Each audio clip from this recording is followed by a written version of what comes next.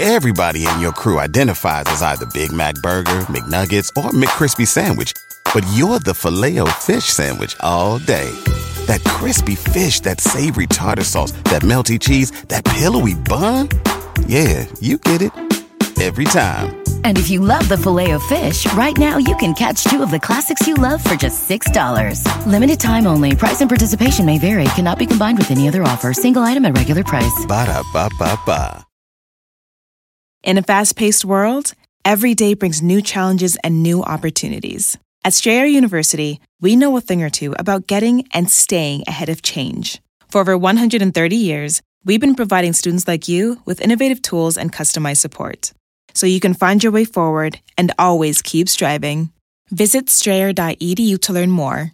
Strayer University is certified to operate in Virginia by Chev and has many campuses, including at 2121 15th Street North in Arlington, Virginia.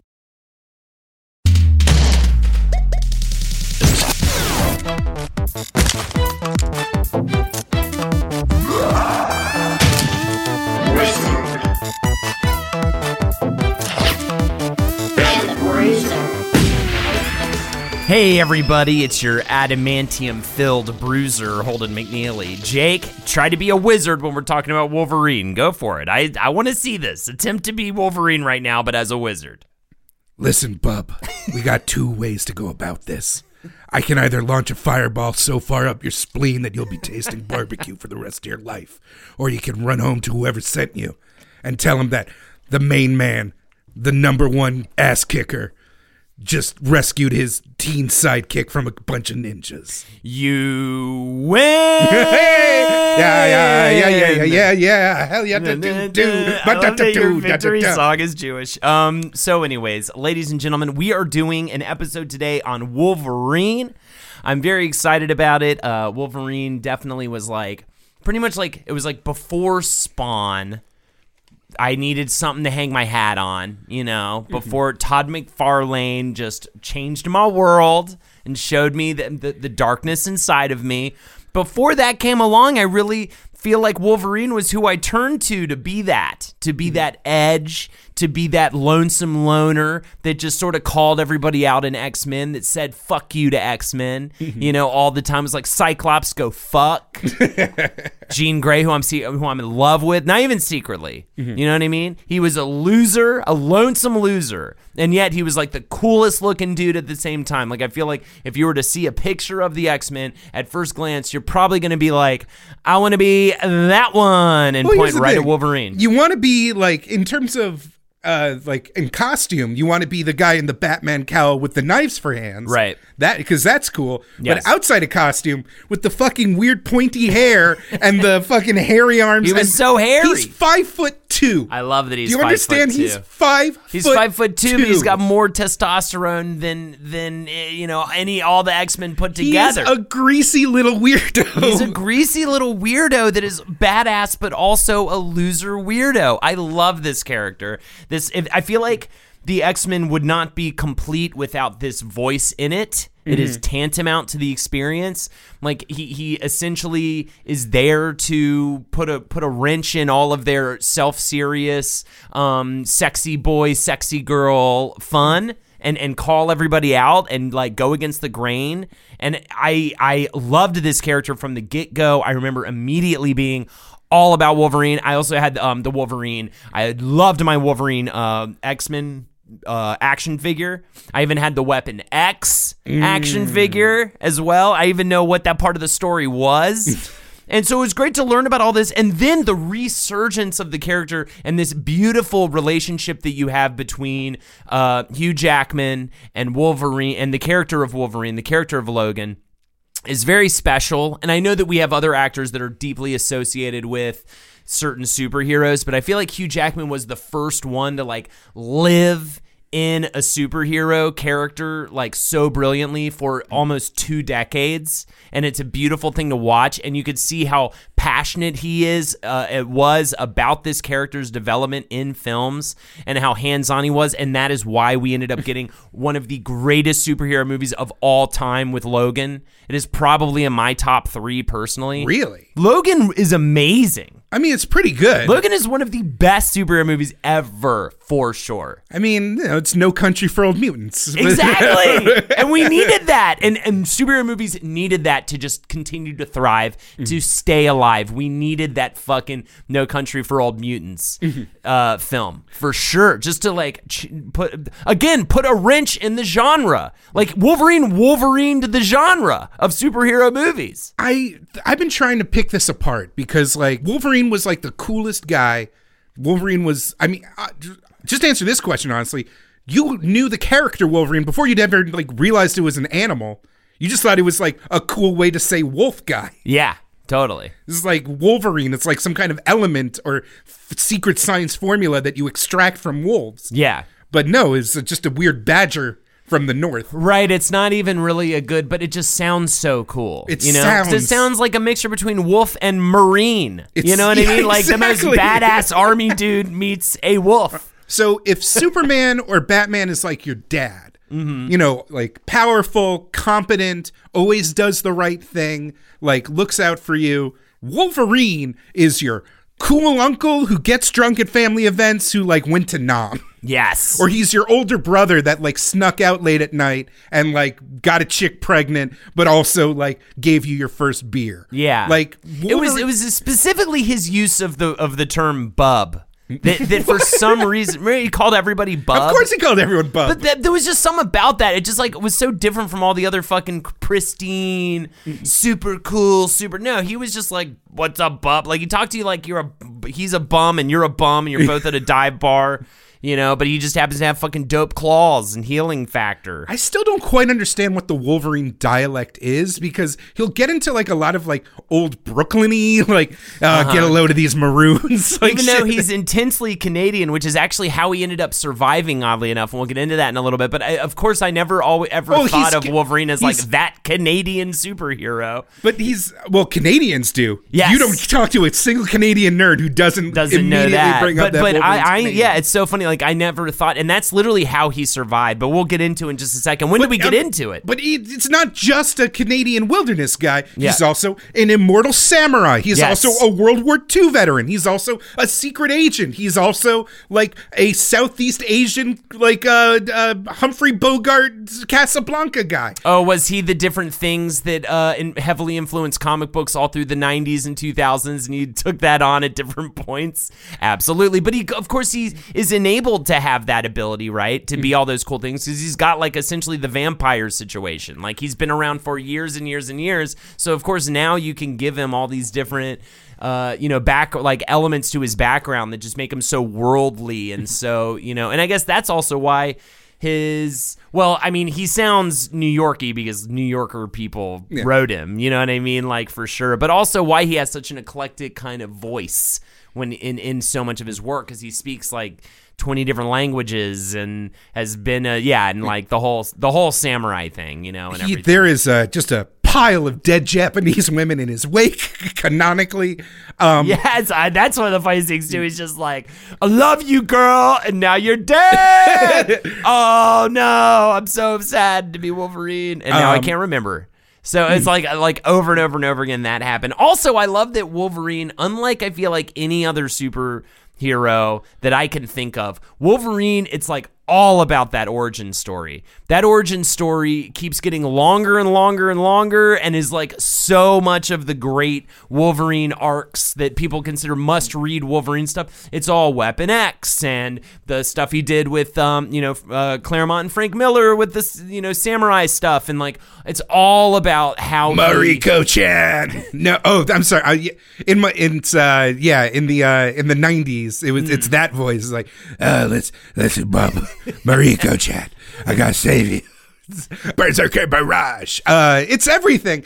On top of that, he has the fucking healing factor, which is the weirdest power that, like, I feel like entered the mainstream. And the way, because Superman is indestructible. Yeah. Superman stops bullets with his chest. Things bounce off him. It doesn't affect him. Wolverine can take the same amount of damage. It just rips chunks out of him. But he feels it, and it's awful. And, he slowly has to heal from it, and it's painful, and it's something he has to deal with over. And it's like a Sisyphus curse thing, right? It's like he's constantly getting... Is Sisyphus who got ripped apart by the crows? No, that is Prometheus. Sisyphus pushed the rock. It's, kind of both, though. But yeah, Prometheus He's more tragic. so. He is a tragic It's tragic thing. because he's constantly just getting ripped to shreds and surviving it and coming back, but he carries that pain with him. That's why he's such a pained, upset dude. And he also is that guy who could not get the girl with like Jean Grey, which all of us felt in middle school, especially if we were like super into comic books and stuff. Like I totally immediately was like, oh, you can't get with the popular girl in the X-Men and because fucking she's with Mr. Clean Cut Cyclops jock boy is fucking gets her instead. I get you, Wolverine. Jennifer, you made a mistake.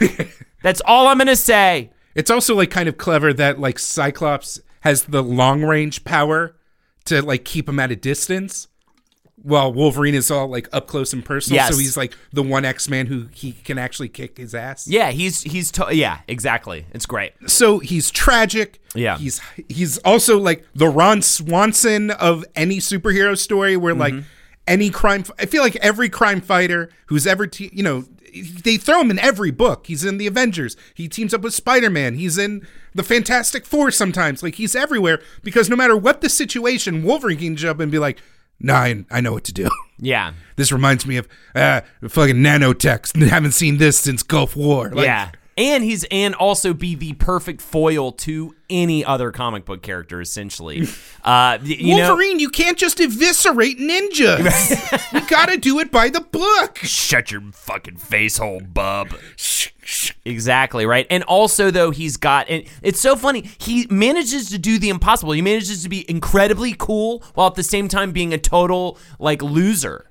Like, how do you, that is like a magic trick, pulling that off. And it's so well accomplished with this character, and why, I think so many of us kids, because it's like, we weren't going to get behind a character that was just a loser, you know what I mean? Or that was just like super cool. Well, kind of, we would do that with like Spawn or whatever, but, Spawn, I guess, so inspired by Wolverine. Wasn't Spawn, though, in a lot of ways? Like, McFarlane Spawn loses did the girl, is super cool, loses the girl, the 90s could be described. If you wanted to describe the dark age of comics, you very well could just call it "Oops, all Wolverines." yeah, "Oops, all Wolverines." Really, it's so true. It's so damn true. There'd even like fucking everyone from Liefeld to McFarlane to Silvestri, all those Image guys always had like at least one Wolverine in the team, even with like the weird cowl mask thing. Yeah, but we'll get into the origin of that. Let's get it. Let's jump in here, and I want to go ahead. Holden, how did this greasy murder machine enter our lives? Well, I'm going to recap some, but for listeners who may not have listened to probably the X-Men episode, I'm going to do a brief recap of some of the main players who came in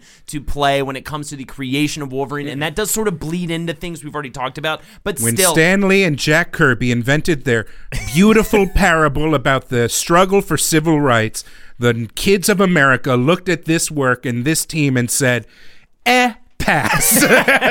A comic book is a bunch of pages with pictures on them and word bubbles for dialogue. The four-color process uses a series of what are known as moire patterns to create tone.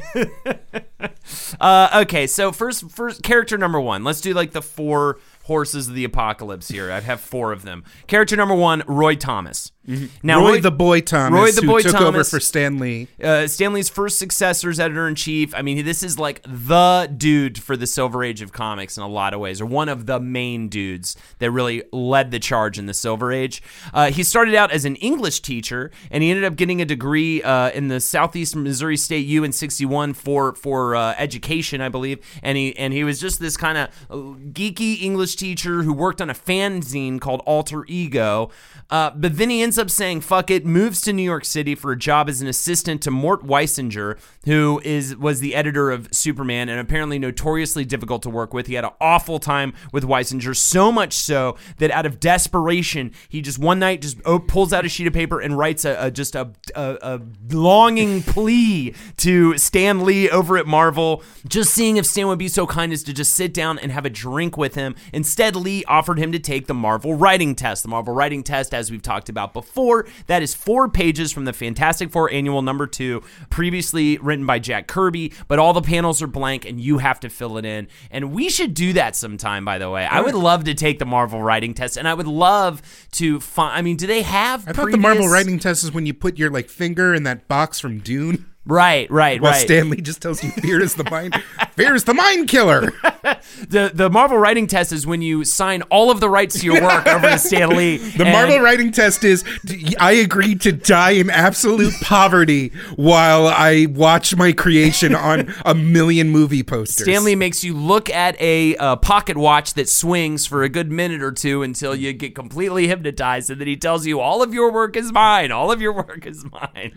I will say that DC does a better job of paying off writers because they had so many fiascos with the creators of Superman. So if you are going to have your work made into a movie, try and make it when you were working for DC. Oh, yeah, because the DC universe crushing it in the theaters these days. Aquaman did fine. Aquaman did pretty well. I heard it's really good. Kicked Enter the Spider-Verse's ass, which even though so Enter the Spider-Verse sad, is so fucking good. good. Enter the Spider-Verse is so good. Anyways, he gets the job. And ends up moving over pretty quickly to an editor position shortly thereafter, which led to his editor-in-chief role. And Roy Thomas, he then at one point asks writer Len Wein to create a character named Wolverine, and he wants him to be a Canadian and of small stature and with a Wolverine's fierce temper. And this is where we introduce the man Len Wein? I want to say Wein. Vine? Len Wein? He was born in New York City. He was a very sickly child whose dad brought him a stack of comic books to the hospital to keep him entertained. He decided to try to This is the irony point of the show. Here is the irony point of the show. One of the main writers who brought Wolverine to life himself suffered from a weak immune system. Isn't that ironic? Wolverine's whole deal is that he's healthy no matter what.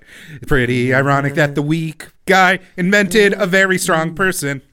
Thank you so much, Jake. I appreciate that was the irony moment, sponsored by Raytheon. And he did put on a hot dog costume and dance around the room while he sang that to me, by the way. Unfortunately, it's a podcast. Don't call my normal clothes a hot dog costume. It's just how my body is. So Len Wein decided to try to be a comic artist in the 8th grade when his art teacher told him he had talent. By the way, teachers, just fucking even if you don't think they do, just say they do. If it seems like they like the things, then they'll just pursue it and get good at it. And he was eventually hired at DC as a freelance writer, along with his friend Marv Wolfman. Since he started out as an artist, he was very good at communicating to artists what he wanted, and his scripts were very easy for artists to draw. Artists would come in and be like, do you have any Len Wein scripts? Because those are always the best, because he was so good at just getting across what he wanted in every panel. And his first story was with Wolfman called Eye of the Beholder, in Teen Titans number 18, in which they debuted Red Star, the first official Russian superhero in the DC universe. Oh shit! I didn't realize that's where he came from. And his first Marvel work was a one-off story for Daredevil number 71, co-written by Roy Thomas. He also would go on to create Swamp Thing in the House of Secrets number 92 in 1971. But he initially was the basic creator of Wolverine. Well, it's Roy Thomas. There was part of a big push at Marvel to create kind of a pan-national, kind of more diverse group of heroes for the sake of marketing. So this is where you get characters like Sunfire and Sabra, the Israeli superhero. Yeah. So Wolverine, there's early sketches of Wolverine in the weird Hulk costume, with the whiskers. That was drawn by John Romita Sr., not Jr., who would later draw a bunch of real good Wolverine stories. But you can find the original sketches from John Romita Sr. Well, they're just like literally as a marketing pull being like, and this is going to be the Canada guy. I feel like I got my wolves crossed. I think I said his first story with Wolverine was called Eye of the Beholder. That was actually Wolfman. Wolfman was the guy that he got together with, weirdly enough. And their first story together was Eye of the Beholder in Teen Titans number 18. He had not yet created Wolfman by that point. I found, doing research, I actually found a interview where Marv Wolfman basically interviews Len Wein, and the two describe how they used to show up. They used to skip school and go into Manhattan and take the weekly tour of the Marvel offices just to because they were that obsessed with the business. That's awesome. To the point where when it was time for them to pitch their stories for the to do their big portfolio review, the editors already knew them by name. So you also have... So be a pest, ladies and gentlemen. Be annoying, ladies and gentlemen. So John Romita Sr. is another one. Mm-hmm. He's a Brooklyn-born and raised dude of Italian descent. And he graduated from Manhattan School of Industrial Art in 1947. He got his start with one-offs on what some would call the first American comic book of ever, called Famous Funnies, in 1949. He said Stephen Douglas up there was a benefactor to all young artists. Talking about Stephen Douglas for Famous Funnies. And I love this. This is a story he's telling of how terrible he was at first. So he just remembers that this guy, Stephen Douglas, who worked for the editor of Famous Funnies, just helped him even though he was awful. He said, the first story he gave me was a love story. It was terrible. All the women looked like emaciated men, and he bought it, never criticized, and told me to keep working. He paid me $200 for it and never published it, and rightly so. Literally just gave him money to give him positive reinforcement. Then he got work as a ghostwriter for Timely Comics, would become Marvel.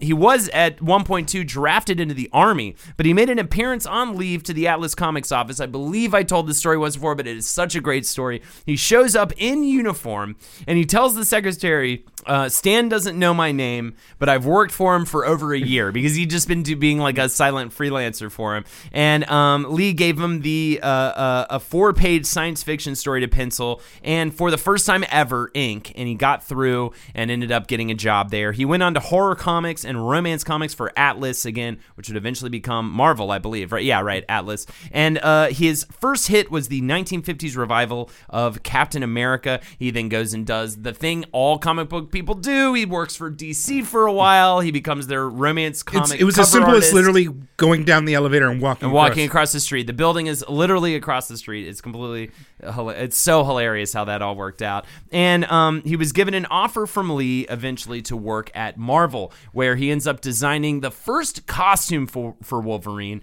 and claims credit for the retractable claws. He said of this, which is very true for comic book stuff at the time. I remember you told that story about Stan Lee giving Todd McFarlane shit for his costume choices. There's video, you can find it. Yeah. He says, when I make a design, I want it to be practical and functional. I thought, if a man has claws like that, how does he scratch his nose or tie his shoelaces? So that's how he made it, the claws retract. Supposedly, though, this is for a while, both Len Wein and Romita just assumed they were part of the gloves.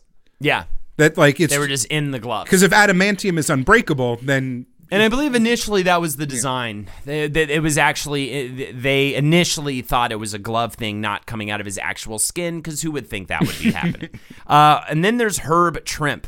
He was from Peekskill, New York. Herb would commute to NYC to attend the School of Visual Arts, where artist Tom Gill needed a student to ink backgrounds and whatnot for Dell Comics, doing westerns and licensed books. He ends up enlisting in the Air Force for 4 years. He gets discharged in 1966. A classmate of his, John Verpoorten, was working at Marvel and got him in for freelance work. Essentially, he started out as a copy boy, running this fucking photocopy machine, essentially, and then doing little bits of writing work on the side. And Trimp is later assigned to pencil the Hulk and would do for 7 years. And the reason why that is important, especially that he would work on the Hulk, is because the actual first appearance of Wolverine is in The Incredible Hulk, number 180, October 1974. And this is written by Wein and penciled by Herb Trimp. So that's what brings us to the origin of the publication of Wolverine. It's just a teaser panel. It's just literally like, well, wait till they get a load of Wolverine. I have it. Do you want me to read it? Yeah. If you really want to tangle with someone, why not try your luck against the Wolverine? And then the narrator says, well, now you know what or who Weapon X is, faithful one. He's a living, raging powerhouse who's bound to knock you back on your emerald posterior. My what posterior? Oh, the Hulk's green ass. Yeah. My emerald posterior. The story involves this very dumb, tragic Canadian story where like a lumberjack and a Native American woman are looking for their friend, not realizing that he has been cursed as the Wendigo. And the character Wendigo, big, hairy, vicious monster, fights the Hulk, fights the X-Men, classic villain based on the Native American cannibal myth. Wolverine already is like way too outclassed. Like he fights the Hulk for like 5 seconds. It's like, shit, I made a mistake. This is terrible. Fuck. Maybe I can get him to fight the Wendigo and that'll save me some trouble. And like he doesn't really do a lot. Well, he doesn't really do a lot for a while. Like he really doesn't come into his own for a good while, even after the whole giant size X-Men, which we're leading up to. Just here. the idea that like the Canadian government has a secret agent who is not a secret agent as much as he is a guy in a cat mask and banana yellow spandex who's like, listen, Wolverine, this is going to be your toughest. I know you have skills like survival and tactics and not having to hold knives, instead using your gloves. Yeah, he doesn't have the healing factor at this point, right? Like, they keep doing this thing where like Wolverine has they establish the skeleton, and so like the skeleton can't be broken, so he can get really beat up. Right. Because don't worry, kids, has an invincible skeleton. And then he'd come back a few pages later, because it's a comic book, healed. Right. And then like enough times where like even the writers had to be like, hey, Wolverine, didn't a raptor like rip your arm off? Like, it's fine, I heal fast. Like they didn't codify the healing factor until later. And even then it's like the most obvious power creep in the history of comics. Where like, yeah, okay, he can get cut and then like it'll heal. And then later he's, as people refer to it, as like a bullet sponge. Like he just becomes. Oh no, he can. I don't remember if he's been nuked. Right. He has been in the center of a nuclear blast, and from the living cells within his skull, he has regenerated all of his meat. Yeah. It's fucking crazy. Just shit like that. It just gets more and more and more. But that makes sense with any long-term superhero. That their powers just have to evolve. But for a while, he would just be like, no, don't worry, I heal fast. Herb Trimp recalls the sketch that Romita made of Wolverine and says, the way I see it, Romita and Ween sewed the monster together, and I shocked it to life. It was just one of those secondary or tertiary characters, actually, that we were using in that particular book with no particular notion of it going anywhere. We did characters in The Incredible Hulk all the time that were in particular issues, and that was the end of them. And this is the thing you have to know. Wolverine it's so perfect. His story in terms of the origins of his publication falls so in line with his underdog character. He is that underdog that was never supposed to be in more than one or two issues, and then they brought him back, but they were like in the X-Men, but they were kind of like didn't know what to do with him, and they were about to cut him again. Well, and I feel like I'm stepping a little too far forward, but still, he really is that character. Like he really was supposed to be written out over and over again, and he just kept sticking around, kept being in it. I will say this: when you get to Giant Size X-Men, we're at Giant Size X-Men #1 actually, because it's Incredible Hulk number 180 for that teaser, and then Incredible Hulk number 181 is his like big issue. But then he goes away until 1975's Game Changer, Giant Size X-Men #1, the big revitalization of X-Men, written by Ween and penciled by Dave Cockrum. So the cover of the Giant Size X-Men #1, that classic shot where it's like all the new characters, Nightcrawler, Colossus, all of Warpath, even though, whatever, Banshee, Wolverine, all come like charging through the front while the old X-Men look on horrified in the background. The cover artist, Gil Kane, made a mistake. Instead of drawing the cat mask, that Romita had designed with the little whiskers. Still to this day looks super dumb and bad. He gave him what is there's no other way to go about it. It's just Batman. Yeah. He just gave him the Batman ears. Batman sort of thing, but it's sort of with the yellow or whatever, so it looks cool. And Cockrum, who had already been working, I mean, it's especially Batman-y on the Gil Kane cover. Yeah. And Cockrum, who had already done the work penciling the interiors, loved this change so much that he went back and inked over and changed all of Wolverine's art to use the new mask design. And I swear to God, like the sharp ears, the streamlined kind of like downward like nose point, it works so much better for him as this like just angel of slice and dice rather than meow. Right. Watch out, bud. Wow, I'm gonna get you. Like it's another great mistake that helped this character out. Right. Wolverine, the page, I have it up right here on my terribly dated computer. The scene where Charles Xavier just walks into a Canadian government office is like, "Hey, I hear you got a mutant somewhere around here. I want him." And Wolverine just walks up and is like, bald man, huh? You think I'm supposed to be impressed? Well, tell you what, you're telling me you're not going to pay me and I have to just go to an island to rescue some people I never heard of? Hell yeah. Fuck you, Canadian government. And he just leaves with Xavier.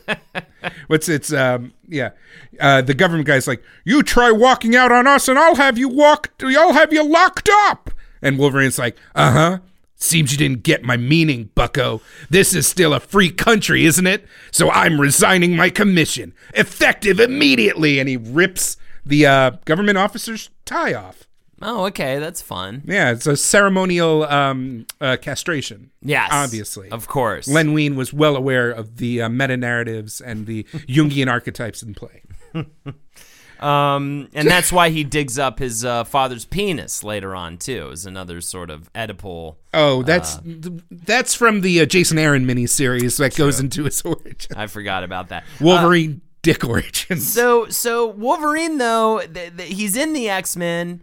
He's a part of this whole thing with giant size. And at the same time, they're kind of cold on him. They kind of like shove him to the side. He's just this bruiser character at first. They don't really know what to do with him. Well, you know, Banshee's got that like crazy disco outfit and he can fly and do the screaming.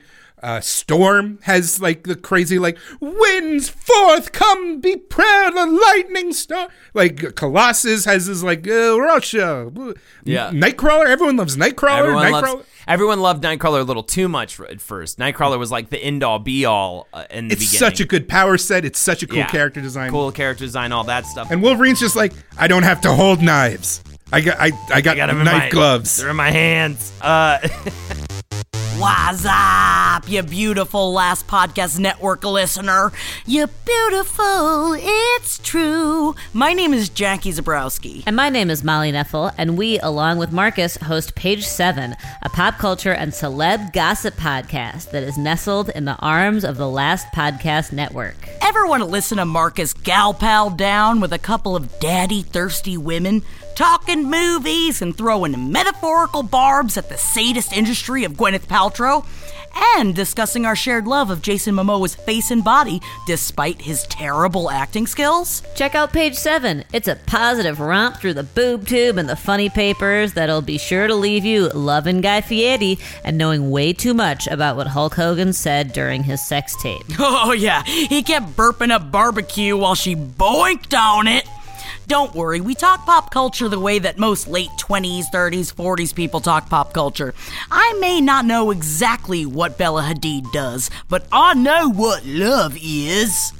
Now is not the time for Forrest Gump impressions, Jackie. We are in the middle of an ad. Okay, don't tase me, bro. You are a beauty that's fixin' to get iced by the beast. The only way you're gonna ice me is with a cool tolly of Mango Rita. Oh, get off it. Everyone knows that Grape Rita is the best flavor. Actually, maybe they are all the best flavors. Well, except Strawberry. Just saying. Try out a new flavor in your brain meat. Please check out the ridiculousness that is Page 7, wherever you listen to your podcasts, as well as the other shows on the Last Podcast Network. I think you might like it.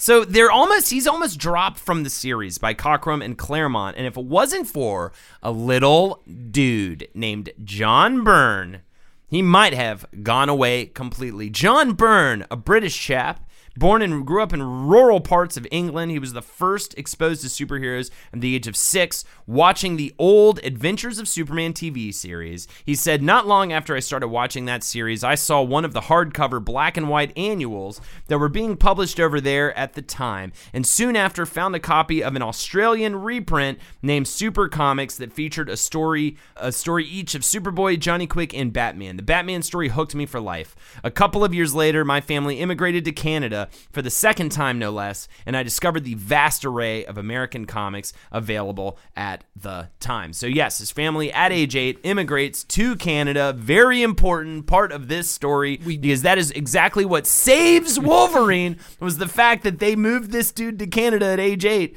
He was heavily inspired by Jack Kirby. He went to the Alberta College of Art, where he created the superhero gay guy to make fun of the campus stereotype of homosexuality among art students. We've covered this in our X-Men episode. Exactly. We got to rehash. What if they haven't heard it? What if they didn't listen to the X-Men episode? What if they were like, oh, I don't care about the X-Men. Oh, I only care about Wolverine. You know how our fans are. They skip around. They go downtown. They like to clown. After he leaves college without graduating in 1973, he freelances for Charlton Comics before catching the eyes of Chris Claremont over at Marvel.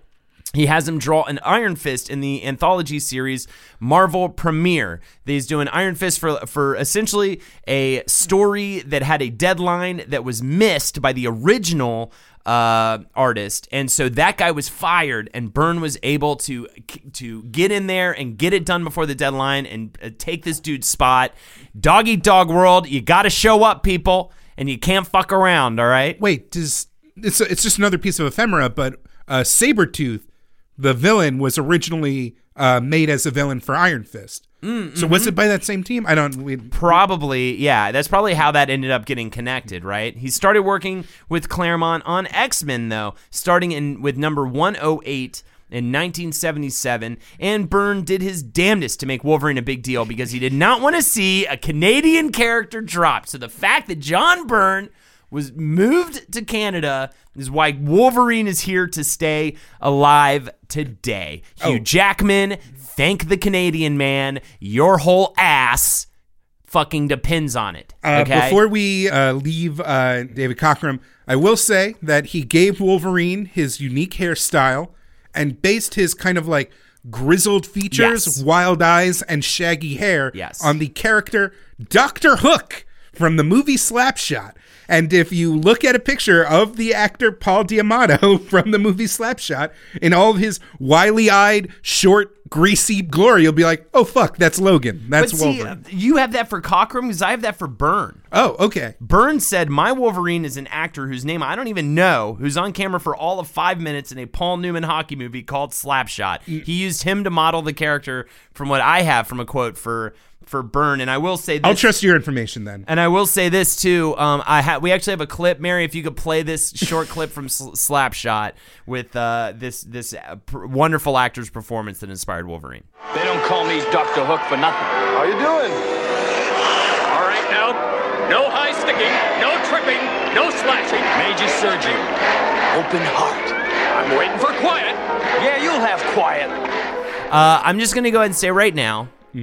Everyone needs to actually watch Slapshot. Oh. Have you seen Slapshot? I have not seen Dude, Slapshot. It is so good. Slapshot is like such an amazing sports comedy movie. It is so raw. It is so Canadian. It's literally just about like a team deciding to say fuck it and just start beating the fuck out of the other team and like just totally turning it into like a wrestling match essentially.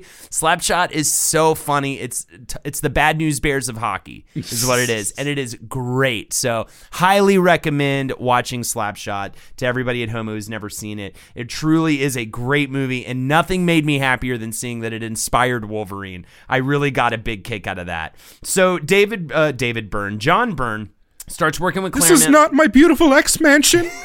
This is not my beautiful Cyclops. He starts working with him on number 108 in 1977. And he starts co-plotting the book with Claremont by issue number 114.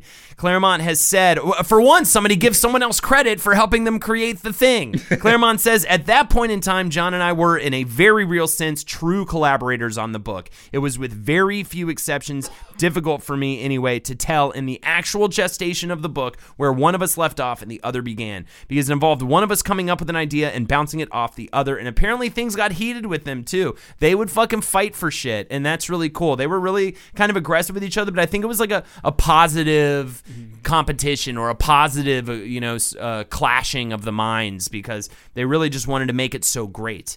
Also, Byrne established Alpha Flight, which is a group of Canadian superheroes trying to recapture Wolverine, because they're he escaped from their government who trained him and everything. He also designed the brown and tan costume for Wolverine.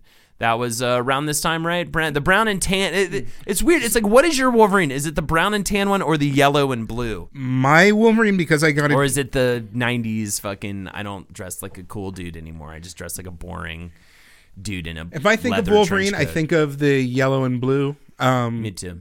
But unless I'm thinking about the X-Men video game. Yeah. The brawler beat him up. But it's all Wolverines are beautiful. Actually, no, one Wolverine isn't beautiful, and that is Fang Wolverine, which is before David Cockrum left, he actually, seemingly out of spite, gave Wolverine a new costume that he, in story, physically ripped off a defeated enemy, and it had all these fiddly bone bits, but it also had a brown and tan color scheme. So I think he understood that the color scheme worked better for kind of the grounded character that Wolverine was. But just because it was so annoying to draw, Byrne changed him back to the yellow and blue before kind of adapting the color scheme to the mustard and brown. So Byrne stays with the X-Men up to number 143. That's in March of 1981. After Byrne leaves, Wolverine gets a solo run for 4 issues in 1982, done by Claremont and Frank Miller, of all people. Does he need introduction, Frank Miller? We did a Frank Miller episode. Listen to the episode. Frank Miller, you know him, you love him, you can't get enough of him. And and he makes it all, and that's when Wolverine gets all samurai. Supposedly, Claremont got Frank Miller to do the job just by running over to him and just being like, "Listen, I got ninjas." Yeah, because I don't know. Ninjas were the thing. You got Daredevil's resurgence with Frank Miller. You've got just ninjas are where it's at. I mean, the Teenage Mutant Ninja Turtles came from the ninja craze of the 90s in comic books. You had to have samurai. You had to have like brooding, rainy city street ninja fights in all of your comic books. So the story of this follows very, like, if you saw the second Wolverine movie, The Wolverine, it's very similar, except without the god awful ending. We'll talk about worst ending. Does it? Yeah, I wanted to talk to you about it because I actually haven't seen that one. I saw the. We'll get into that when we get to the movies. But this, the classic photo of Wolverine, the photo. What am I saying? The drawn cover. Not an actual photograph. It looks very real. It does not. With smiling, grimacing, claws popped with the like "come and get it" hand motion, and this thing. God, like reading it now, especially like hypersensitive to my own like edgelord weeb regrets, is like real painful. But it's just Wolverine untethered, just free to like kill dudes and like do that like old man inner monologue where it's like, I sent 6 of them, follow the scent. Like, yeah. The rain hits my rib cage, coughing up blood. Like, it's all very edgelordy. I would like you to know too. My brother owns in a good casing a like good edition of number 2. Oh. The one where he's sort of flying in the air with the blue background or whatever. That was like the big expensive comic book that my brother owned that was in the house. That was like a big deal. Don't like, touch my Wolverine. Touch it. Yeah, don't. And it was like I had the death of Superman was happening and we got really serious about getting like fancy comic books, and so that was the big fancy one he had. So it's always a blast to see the cover of that one and to talk about this, because it's like, oh, that's what that's from. That's kind of cool. I mean, you just have to just even think about being a kid back then. You didn't even understand what the Yakuza was, and now Wolverine's fighting ninja gangsters. Right. It's very cool. There's this femme fatale lady who is trying to seduce him, named Yukiko, who looks like a Japanese Grace Jones. And that the hits keep coming with that stuff. You also have the Kitty Pryde and Wolverine. This one's arc weird. With, that is a weird ass series. Milgram. Kitty Pryde travels to Japan to take out the Yakuza that are threatening her father, and calls on Wolverine, who must take down his old mentor, the demon samurai Ogun. There's tons of scenes with Wolverine in a full kimono training, like Kitty Pryde, Mr. Miyagi style. Also, there's there was a follow-up series where Kitty Pryde goes back to Japan, made in the 2000s. Awesome. And it was written by the current editor-in-chief of Marvel, but but back then he was using a fake Japanese name in order to get published more. Whatever, comics are fun. Comics are great. Yeah. And then of course the Kitty Pryde and Wolverine series, this leads to an ongoing book written by Claremont, art by John Buscema, starting in 1988, running for 189 issues. There are some other runs and some other important ones to name we can talk about right here. You also have 2 Origin runs, the Weapon X and run and Origin. I remember when Weapon X came out. I think I might have had 1 or 2 This of is the those. Barry Windsor Smith thing? I believe so, okay, yeah. with the helmet.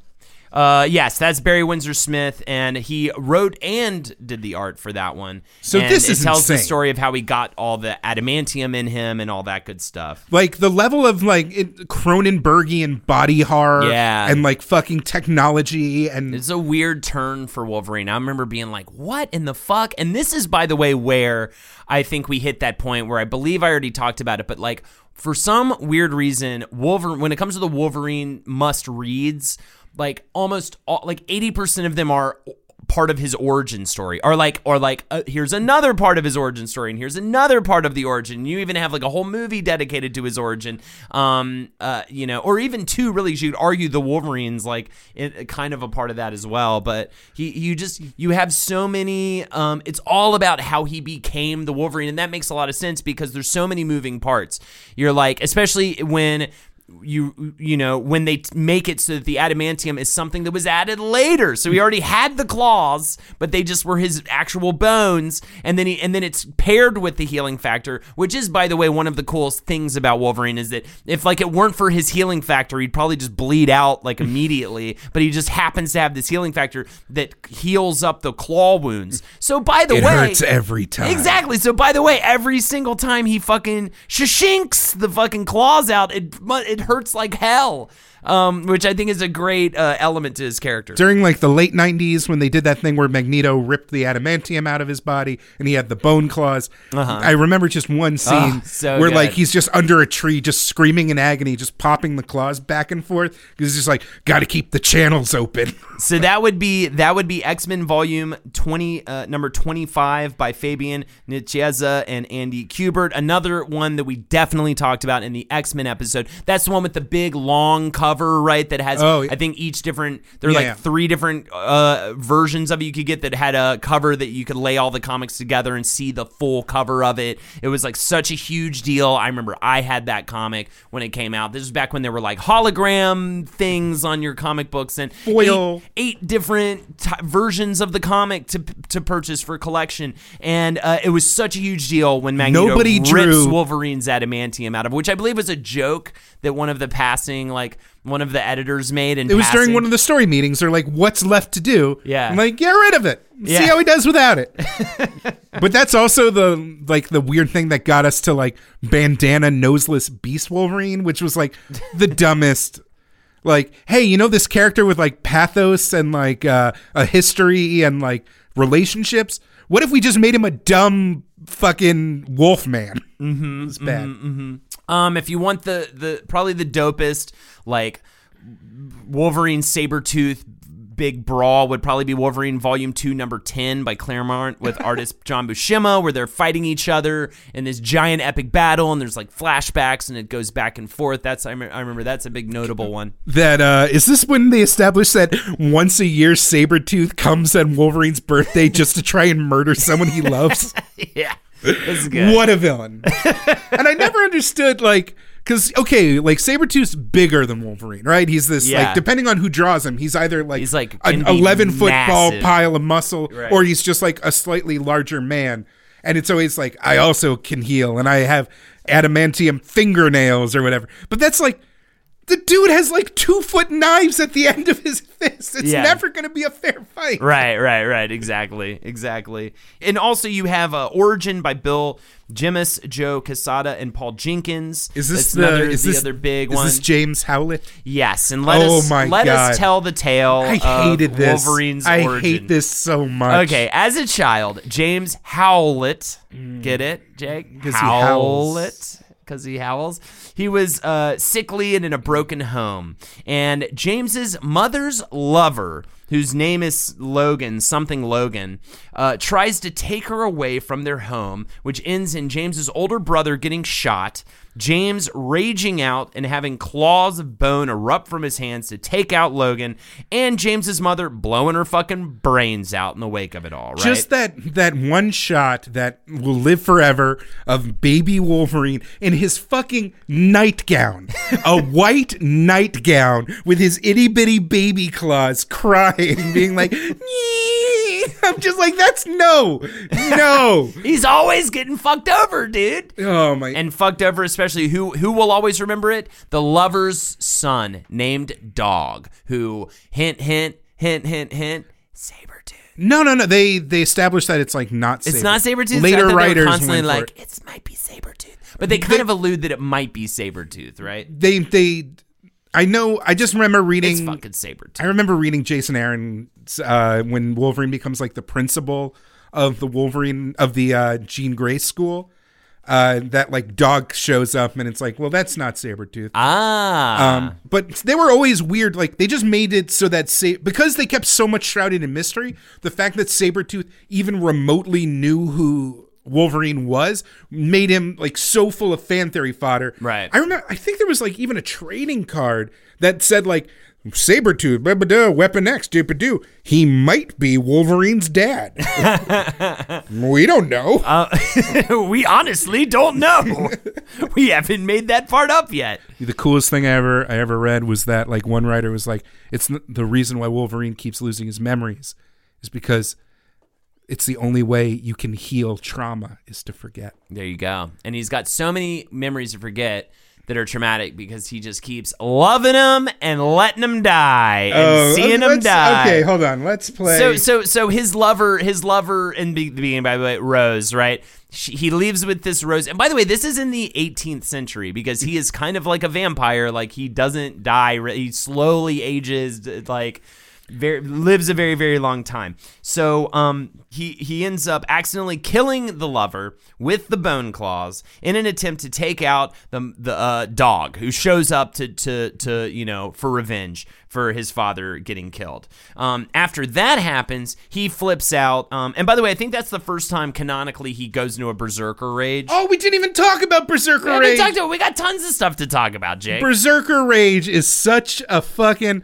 Do you see my fuck berserker? I forget the actual lines to the song. That's another thing that like the Wolverine, the animal, healing factor as a medical term, and berserker as a state are all things that I just thought Wolverine did. Right, right. I didn't realize they came from other things.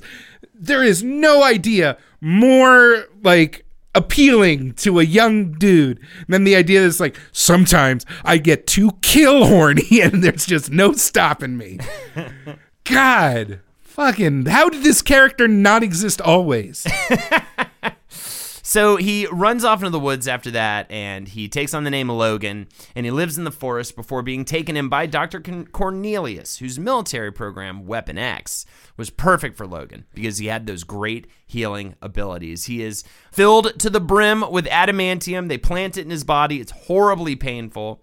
And at first, he's a weapon for the government, and they send him on one of those missions for the government after the Hulk, which brings us to our first appearance of Wolverine, and that is Wolverine's basic, way big overview of his origin story. I mean, there's so many details that go into that because, like I said, his origin story has been iterated on so many times. That there's so many dead women involved in his origin story that he's just like, no, like just constantly. You cannot tell a Wolverine story without him on his knees, claws on his like palms up, claws out, going no. And it's so much of the duality. Gene, why? It's the duality of Wolverine, right? It's like, he has spikes that comes out of his hands and rip him to shreds, but he has these healing abilities, right? He goes into these berserker rages where he can't control himself, and yet he's the guy that wants to have that control, that really just cannot stand that about himself. Or for a lot of people, he's their rock. He's the capable one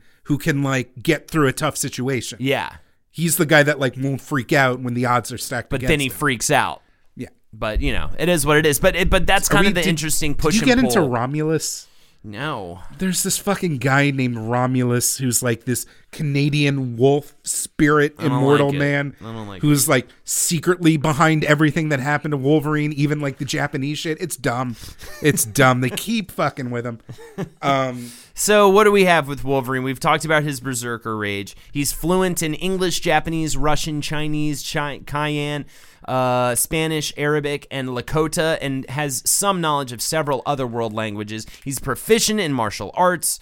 He's got that Batman background going on with the different fighting styles, and that is a lot has to do with the fact that he had to travel the world for the government, and in general, in the years between the 18th century and the time he started teaming up with X-Men, including fighting in the Vietnam War and being like a war vet with PTSD. Every character from Captain America to Winter Soldier to Black Widow, or just anyone that had anything to do with quote unquote wet works or whatever, has some like story where they team up with like Wolverine, Weapon X style. And it's just like, hey, Logan, war doesn't make a lot of sense, but I know you're a good guy.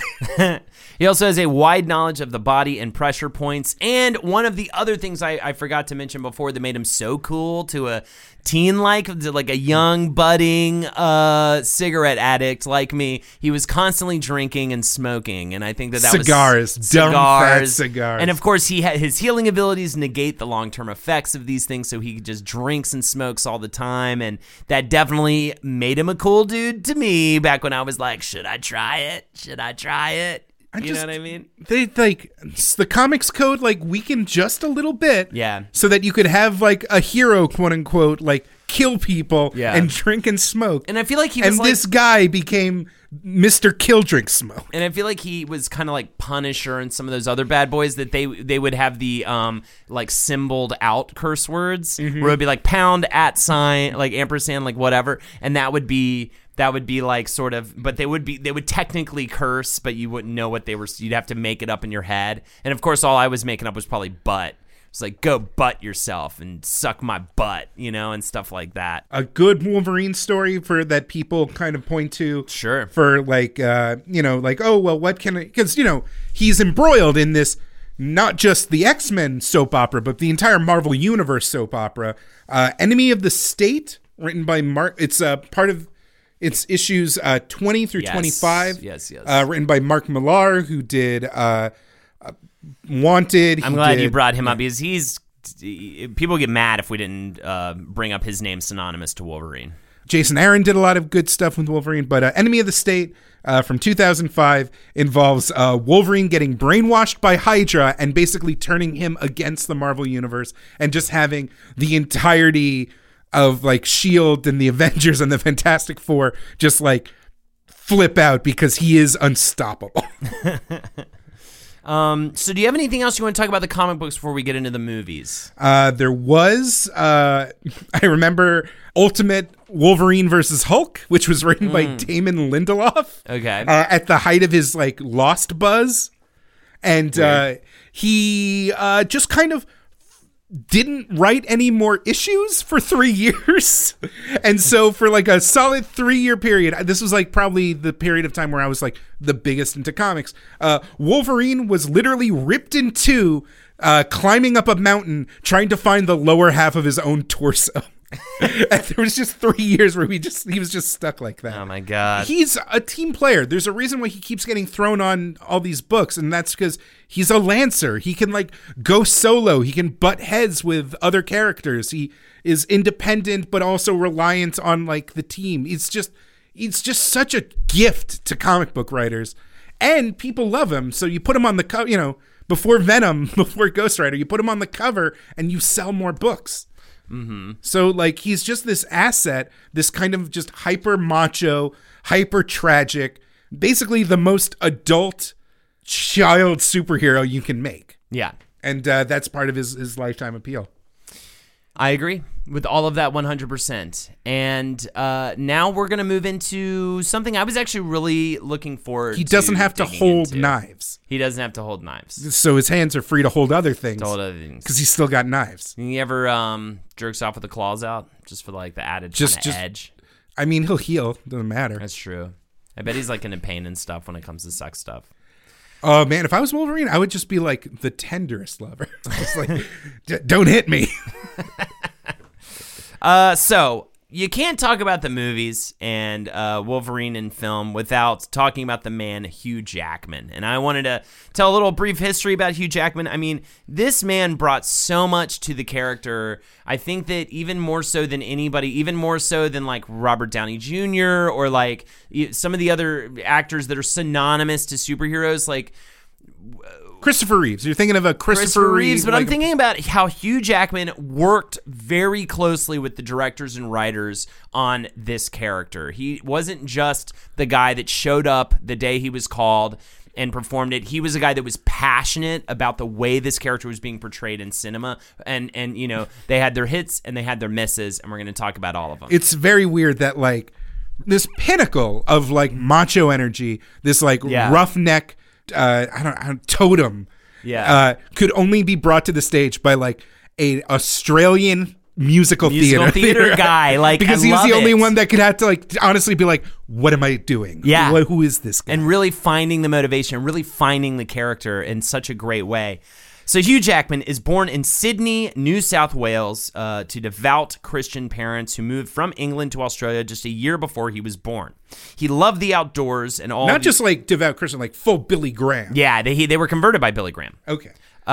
He loved the outdoors, and at the all-boys grammar school he attended, he starred in its production of My Fair Lady, and that was, I think, maybe his first musical he did. He got his BA in Communications at the University of Technology in Sydney in 1991, but in his final year, just for the fuck of it, like he had to fill a credit for school, he ends up taking a drama course, and they put on a production at the very end of it, and he says, in that week, I felt more at home with those people than I did in the entire 3 years at university. And it really hits him. Maybe this acting thing isn't just a hobby. He said, it wasn't until I was 22 that I ever thought about my hobby being something I could make a living out of. As a boy, I'd always had an interest in theater, but the idea at my school was that drama and music were to round out the man. It wasn't what one did for a living. I got over that. I found the courage to stand up and say, I want to do it.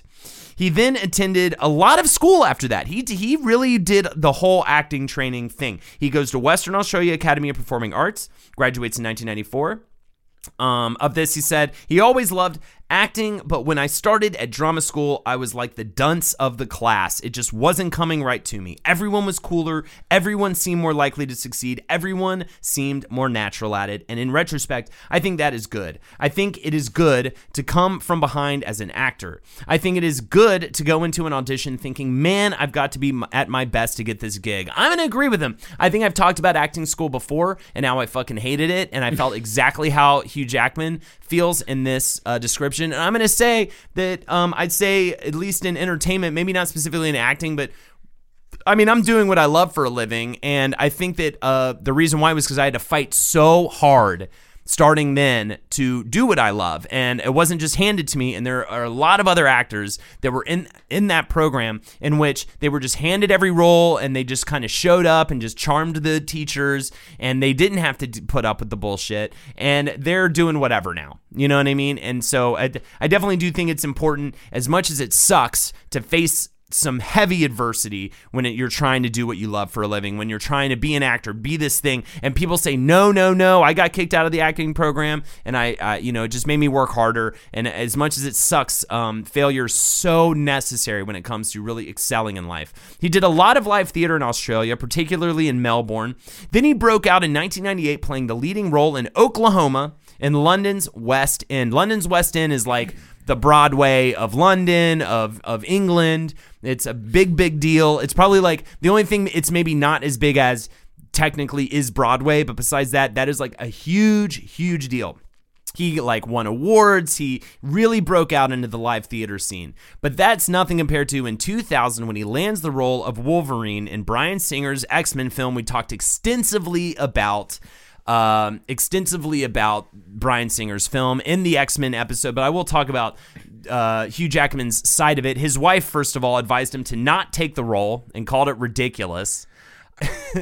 He felt it was a challenge as he had very few lines but a lot of emotion to convey. I also love that he studied wolves to develop the character early on. He thought it was he didn't realize that like a Wolverine was like a different animal completely. This is a quote from an article which describes this was actually a common misconception because Bryan Singer had sought out Russell Crowe to play the role of Wolverine, and Russell Crowe turned it down because he thought that because he had recently played the character Maximus, who also had an emblem of a wolf, that he would be typecast as the wolf guy, not realizing that Wolverine isn't a wolf. Then another anecdote on set involves Hugh Jackman saying, Bryan Singer said to me, "Are you sort of walking funny? What's going on?" And I said, "I've been doing this thing where I'm trying to like kind of summon like a wolf's movements." And Bryan Singer says, "You know you're not a wolf, right?"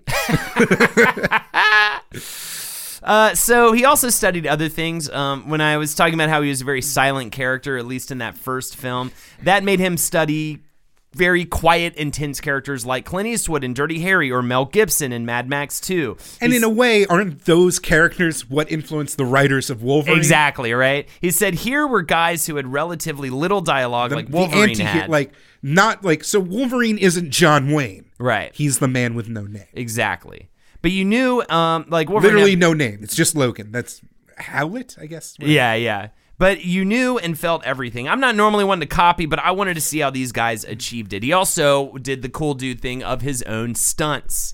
He said, "We worked a lot on the movement style of Wolverine, and I studied some martial arts. I watched a lot of Mike Tyson fights, especially his early fights, that like animalistic, infighting. There's something, claws, short range, right? Short, even though he's tall. But there's something fuck about anybody who's like, he's too tall to play Wolverine. He did this job." Well, we'll talk about that too, how they had to pull that off. He said, "There's something about his style," referring to Mike Tyson, "the animal rage that seemed right for Wolverine. I kept saying to the writers, don't give me long choreographed fights for the sake of it. Don't make the fights pretty." And he would even wear the claws while like lounging around his house just to get used to having them on his person. Yeah, and he would like accidentally cut himself and stuff all the time or fucking bruise himself. Hey, now, of course, let me just throw in there just in case just in case various revelations make these topics noteworthy. Hugh Jackman was just this like young Australian musical theater actor who hung out with Bryan Singer a lot at parties, and they got along great. And I'm sure that was fine, and nothing weird happened. Okay, keep going. As you mentioned, Hugh Jackman, 6'3". Wolverine literally 5'3", a full foot taller than the actual character. They had to shoot him at weird angles or only waist up. Also, co-stars had to wear platform shoes, and they really made it a big point to make sure he was that shortened character with all of the little movie tricks they could get. And of course, Jackman goes on to perform his role as Wolverine in X2, the big, huge hit, and then X-Men: The Last Stand. Before moving on to... God, The Last Stand. Yeah. Do you remember that scene?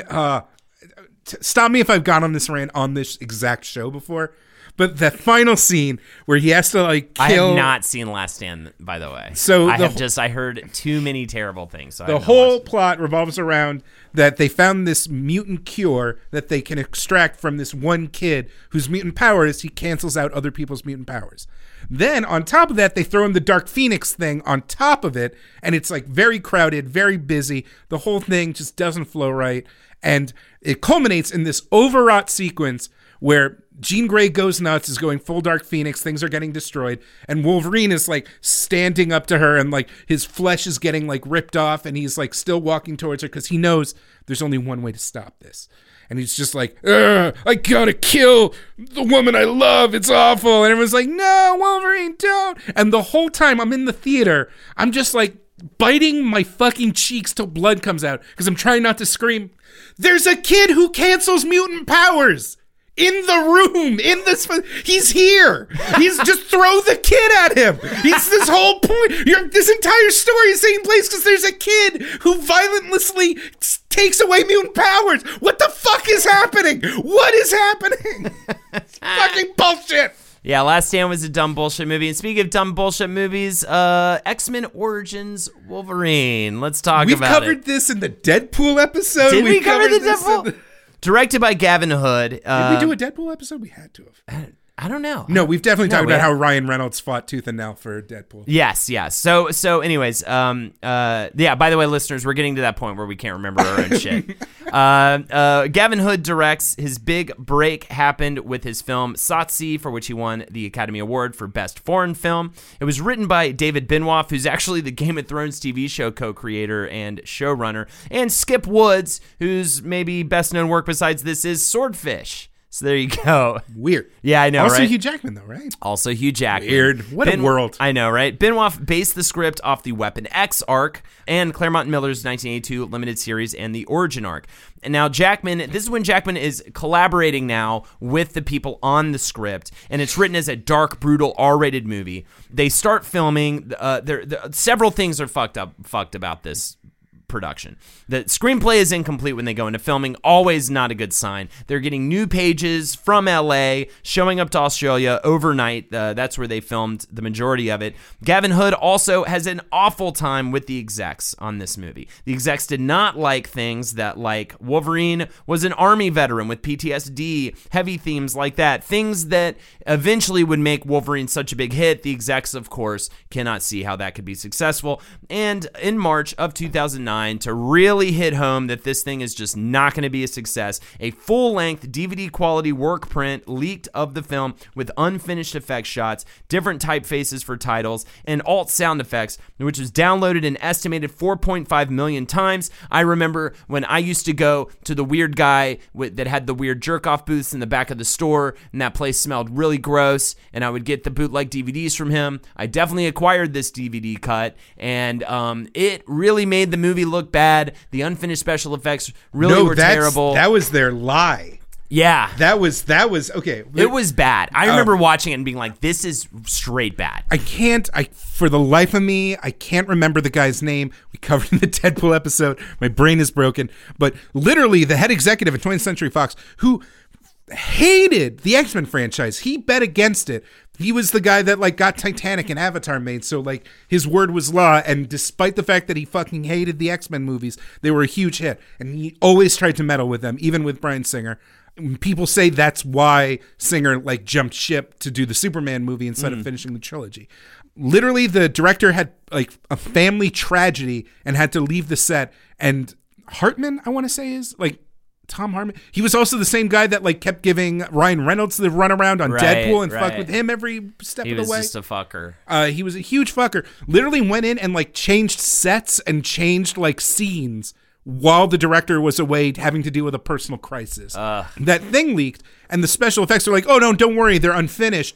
Those were the effects. The effects are so bad. There's a scene, this is a legendary, from Wolverine Origins, X-Men Origins Wolverine, where it's Wolverine discovering his metal claws while in a farmer couple's bathroom, and they can't animate the amount of the whatever crew they got just were physically unable to convincingly animate the claws coming out of the hands. So they like crop in real close, and it's just Hugh Jackman going like, whoa, well, like these fucking fake like Beast Wars Transformers quality CGI claws are just kind of waving super in bad. front of him. Yeah, it's super bad. They fight on the end of like the big fight with shitty closed mouth Deadpool at the end on a fucking cooling tower. Looks like it looks like something out of like an early episode of Arrow. Everything fucking sucks. And like none of the major revelations happen. Like I think they make a big deal out of the fact that like, hey guys, have you ever wondered where Wolverine's jacket comes from? Turns out this farmer gave him his famous jacket. It's real bad. Yeah, I'm kind of surprised that he continued to get titles after this, really, that he continued to get like solo Wolverine movies. But they did. After the failure that was X-Men Origins Wolverine, you have The Wolverine, directed by James Mangold. We mentioned this movie earlier. James Mangold also directed Copland, Walk the Line, 3:10 to Yuma. I mean, this is like a good, strong director. It is written by Mark Bombach, who wrote Dawn of the Planet of the Apes, the Total Recall remake, and Scott Frank, who wrote Minority Report and Marley and Me. A lot of cool scenes where Wolverine fights a bunch of Yakuzas because and this ninjas. is based on the Claremont Miller run, the Super Samurai Dark Wolverine run. That's Hugh Jackman's favorite run of Wolverine comics. He travels to Japan to battle deadly samurai while struggling with the death of Jean Grey. So this is taking off after the last X-Men movie. He reconnects with his lost love Mariko. This was also the one that Darren Aronofsky was almost the director of, but he had to end up leaving the project, namely just because they were supposed to extensively shoot in Japan, and Aronofsky was not willing to leave his family for that long of a period of time. That's actually what he said is why he didn't do it. Jackman said, "There's so many areas of that Japanese story. I love the idea of this kind of anarchic character, the outsider, being in this world. I can see it aesthetically too, full of honor and tradition and customs, and someone who's really anti all of that and trying to negotiate his way. The idea of the samurai too and the tradition there, it's really great. It's the comic book he gets his ass kicked by a couple of samurai, not even mutants. He's shocked by that at first, which I think is a cool thing. That is a great scene in the original Claremont Frank Miller run where just this old ass dude with a wooden sword just like is so good at sword fighting that he's just kicking the shit out of Wolverine, hitting like the pressure points and nerve clusters to fuck with him. And he does it specifically to piss off Wolverine so much that he pops the claws and like tries to attack him, thus making him dishonorable. And like that loss of pride is what hurts him the most. The movie ends with the dumbest fucking CG Silver Samurai shit. So I was They cut off his fucking claws. They give him the fucking bone claws, which was like every comic fan fucking hated. I don't know why they were like, don't worry, kids, we brought back bone claws. The first thing they do in the new movie is fucking make sure they explain, no, don't worry, he doesn't have bone claws anymore. It's fucking, it's bad CGI again, where this movie was supposed to be like grounded and aesthetic and like all this. It was supposed to be like, don't worry, guys, we learned the lessons from Origins. We're going to make a good Wolverine movie. And it ends on fucking a wet shart of bullshit. But did you like the movie up until then? It was okay up until then. It was okay. The PG-13ness of it, it was PG-13 and like that kind of because that's the thing. Deflated a bunch of. We're about to get into it with Logan, man. So Hugh Jackman's Wolverine cameos in X-Men First Class, stars in X-Men Days of Future Past and X-Men Apocalypse. You can look at you can listen to our X-Men episode to get more details about those movies. But I want to end this episode talking about one of my favorite superhero films of all time, Logan. Again, directed by James Mangold, with Scott Frank and Mangold co-writing it with Michael Green. Michael Green, he wrote Alien Covenant, Blade Runner 2049. And I think it goes to say, like, it goes to show, like, with the Wolverine, it's Hugh Jackman working very closely with James Mangold. And I think just getting learning the ropes together about working on a film together. Now they're ready to go. Now they're in their groove, and that's when Logan happens. And Logan is fucking rad. It is set in a dystopia in the year 2029. I was blindsided by this movie. No mutants have been born in 25 years. Logan's healing ability is weakened, and he is growing old as he cares for a 90-year-old Charles Xavier who has dementia causing seizures that, when uncontrolled, are hyper deadly. I'm about to talk spoilers. If you have any interest in this movie and you want this this movie to be a surprise. You got to skip this part. Just jump past this part. I'm going to talk about him right now.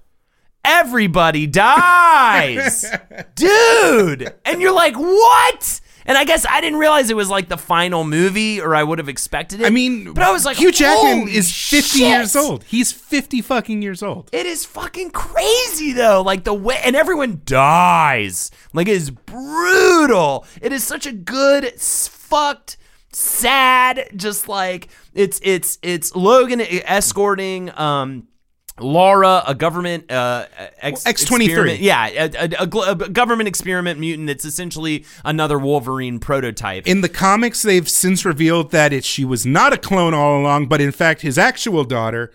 And weirdly enough, X-23, who I'm sure most, like, I really only know her as like a Marvel versus Capcom fighter. Yeah. She got her start in that fucking X-Men Evolution cartoon. Oh, that's where she originally came from, and it was like they Harley Quinned her. She was Bizarre. so popular on the cartoon. They brought I never even realized that. That's interesting. Mangold says of his work that he did with Jackman, he said, we, referring to him and Jackman, had to free ourselves from some assumptions that had existed in the past and be able to change the tone a bit, not merely to change for change's sake, but also to make something that's speaking to the culture now, that's not just the same style. How many times can they save the world in one way or another? How can we construct a story that's built more on character and character issues in a way as if it almost wasn't a superhero movie, yet it features their powers and struggles and themes? Jackman brings it to this fucking thing. He brought in ideas. He wanted to make the wrestler for Wolverine, which is such a fucking cool idea. He wanted to, they looked at old westerns, they looked at noir, they wanted to make something different, man, and it's so different from every other superhero movie. It feels amazing. I mean, it is like an Oscar-worthy performance. It is unreal good. They borrowed a couple of like thematic elements from the Old Man Logan storyline by Mark Millar, which was its own like kind of alternate future history, but that one was like, it's full of fucking Millar like extremisms. That one's nuts. Yeah, it's more like Logan is way more understated. Logan's super grounded and quiet, and the film. Yeah. It is just, it feels so raw and brutal and real, and just takes all of the like. It is the opposite of what like the Avengers is doing. Mm-hmm. You know what I mean? Or especially like Guardians of the Galaxy is doing. It is like gritty, serious as shit, like really brutal, really pulls no punches, rated R, very violent, and it just ends incredibly. It is like a devastating movie. I mean, you walk out and you're like, oh my God, I can't believe this. Like I felt like I just watched a fucking, like an Oscar movie, like where it's all it's like a big bummer, but it's like an amazing bummer, an amazingly filmed, amazingly performed bummer. And on July of 2015, Hugh Jackman puts out an image of Logan giving the middle finger with his one claw with the hashtag one last time out on his Twitter feed. And that was his announcement that this would be his final performance as the character after 17 years. And apparently the person who convinced him to stop being Wolverine, Jerry Seinfeld. Great. He was at a dinner party with Jerry Seinfeld, and Hugh Jackman has this to say. He said to me, when you're creating something, it's very important not to run yourself dry. It's not about finishing on top necessarily, but making sure you've creatively still got something left, which propels you into whatever's next. He knew it was his time. He should have had that conversation before he did that dumbass cameo in X-Men Apocalypse. Fuck that movie, man. Fuck. God, I swear to fucking God. Right. I don't know what Bryan Singer was on or what like weird underage boy was secretly directing his movies, but like the fucking new X-Men movies are so bad. They were thinking of not releasing Dark Phoenix. Yeah. Because like it's apparently dog shit. Well, either way, that is besides the point. Also, Wolverine has been dead in the comics for like the past 2 years. Yeah. He's coming back this year, though. So, I guess we'll see what happens with the future of Wolverine. But right now, he's sort of dead. And that's where we have to leave it. He like got coated in adamantium and suffocated. Right. And then they kept his weird metal body in Canada. But he's back. And also X-23 was the new Wolverine. And there's some really good stories with her. I think, you know what they should do? They should have 4 return. Lady Wolverine, a cyborg Wolverine, a black Wolverine, and a boy Wolverine. And then they'll all like duke it out to figure out. And there will be a bunch of different, it'll be great. I have a whole bunch of ideas for it. But until then, that completes our coverage on Wolverine. We hope you enjoyed it. Thank you so much, everybody. Snicked. We didn't say snicked. We didn't say snicked. We didn't say bub. We didn't say a lot. We did say bub. But listen, everybody. I'm the best there is at what I do. And what I do isn't very nice. If you'd like to support us further, check us out on Patreon, patreon.com/WizBrew. $5 a month, you get a bonus episode every single week. Or, hey, just write and review us on iTunes. If you want to check me out and my other doings, go to twitch.tv/HoldenatorsHo. Follow me on Twitter @BestJakeYoung. Go to dropout.tv, maybe get a free trial, and check out all the fun comics and shows and good stuff that maybe the company I work for is betting their future on. Awesome, everybody. Always remember, never stop bruising. And keep on whizzing. We did it wrong. Keep on whizzing, bruising. I like to switch it up. You know me. Change is weird. Bye.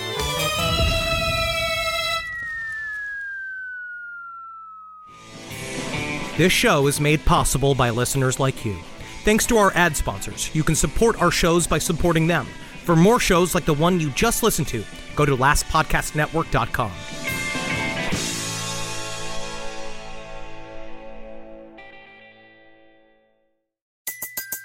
Everybody in your crew identifies as either Big Mac Burger, McNuggets, or McCrispy Sandwich. But you're the Filet-O-Fish Sandwich all day. That crispy fish, that savory tartar sauce, that melty cheese, that pillowy bun. Yeah, you get it. Every time. And if you love the Filet-O-Fish, right now you can catch two of the classics you love for just $6. Limited time only. Price and participation may vary. Cannot be combined with any other offer. Single item at regular price. Ba-da-ba-ba-ba. In a fast-paced world, every day brings new challenges and new opportunities. At Strayer University, we know a thing or two about getting and staying ahead of change. For over 130 years, we've been providing students like you with innovative tools and customized support, so you can find your way forward and always keep striving. Visit strayer.edu to learn more. Strayer University is certified to operate in Virginia by Chev and has many campuses, including at 2121 15th Street North in Arlington, Virginia.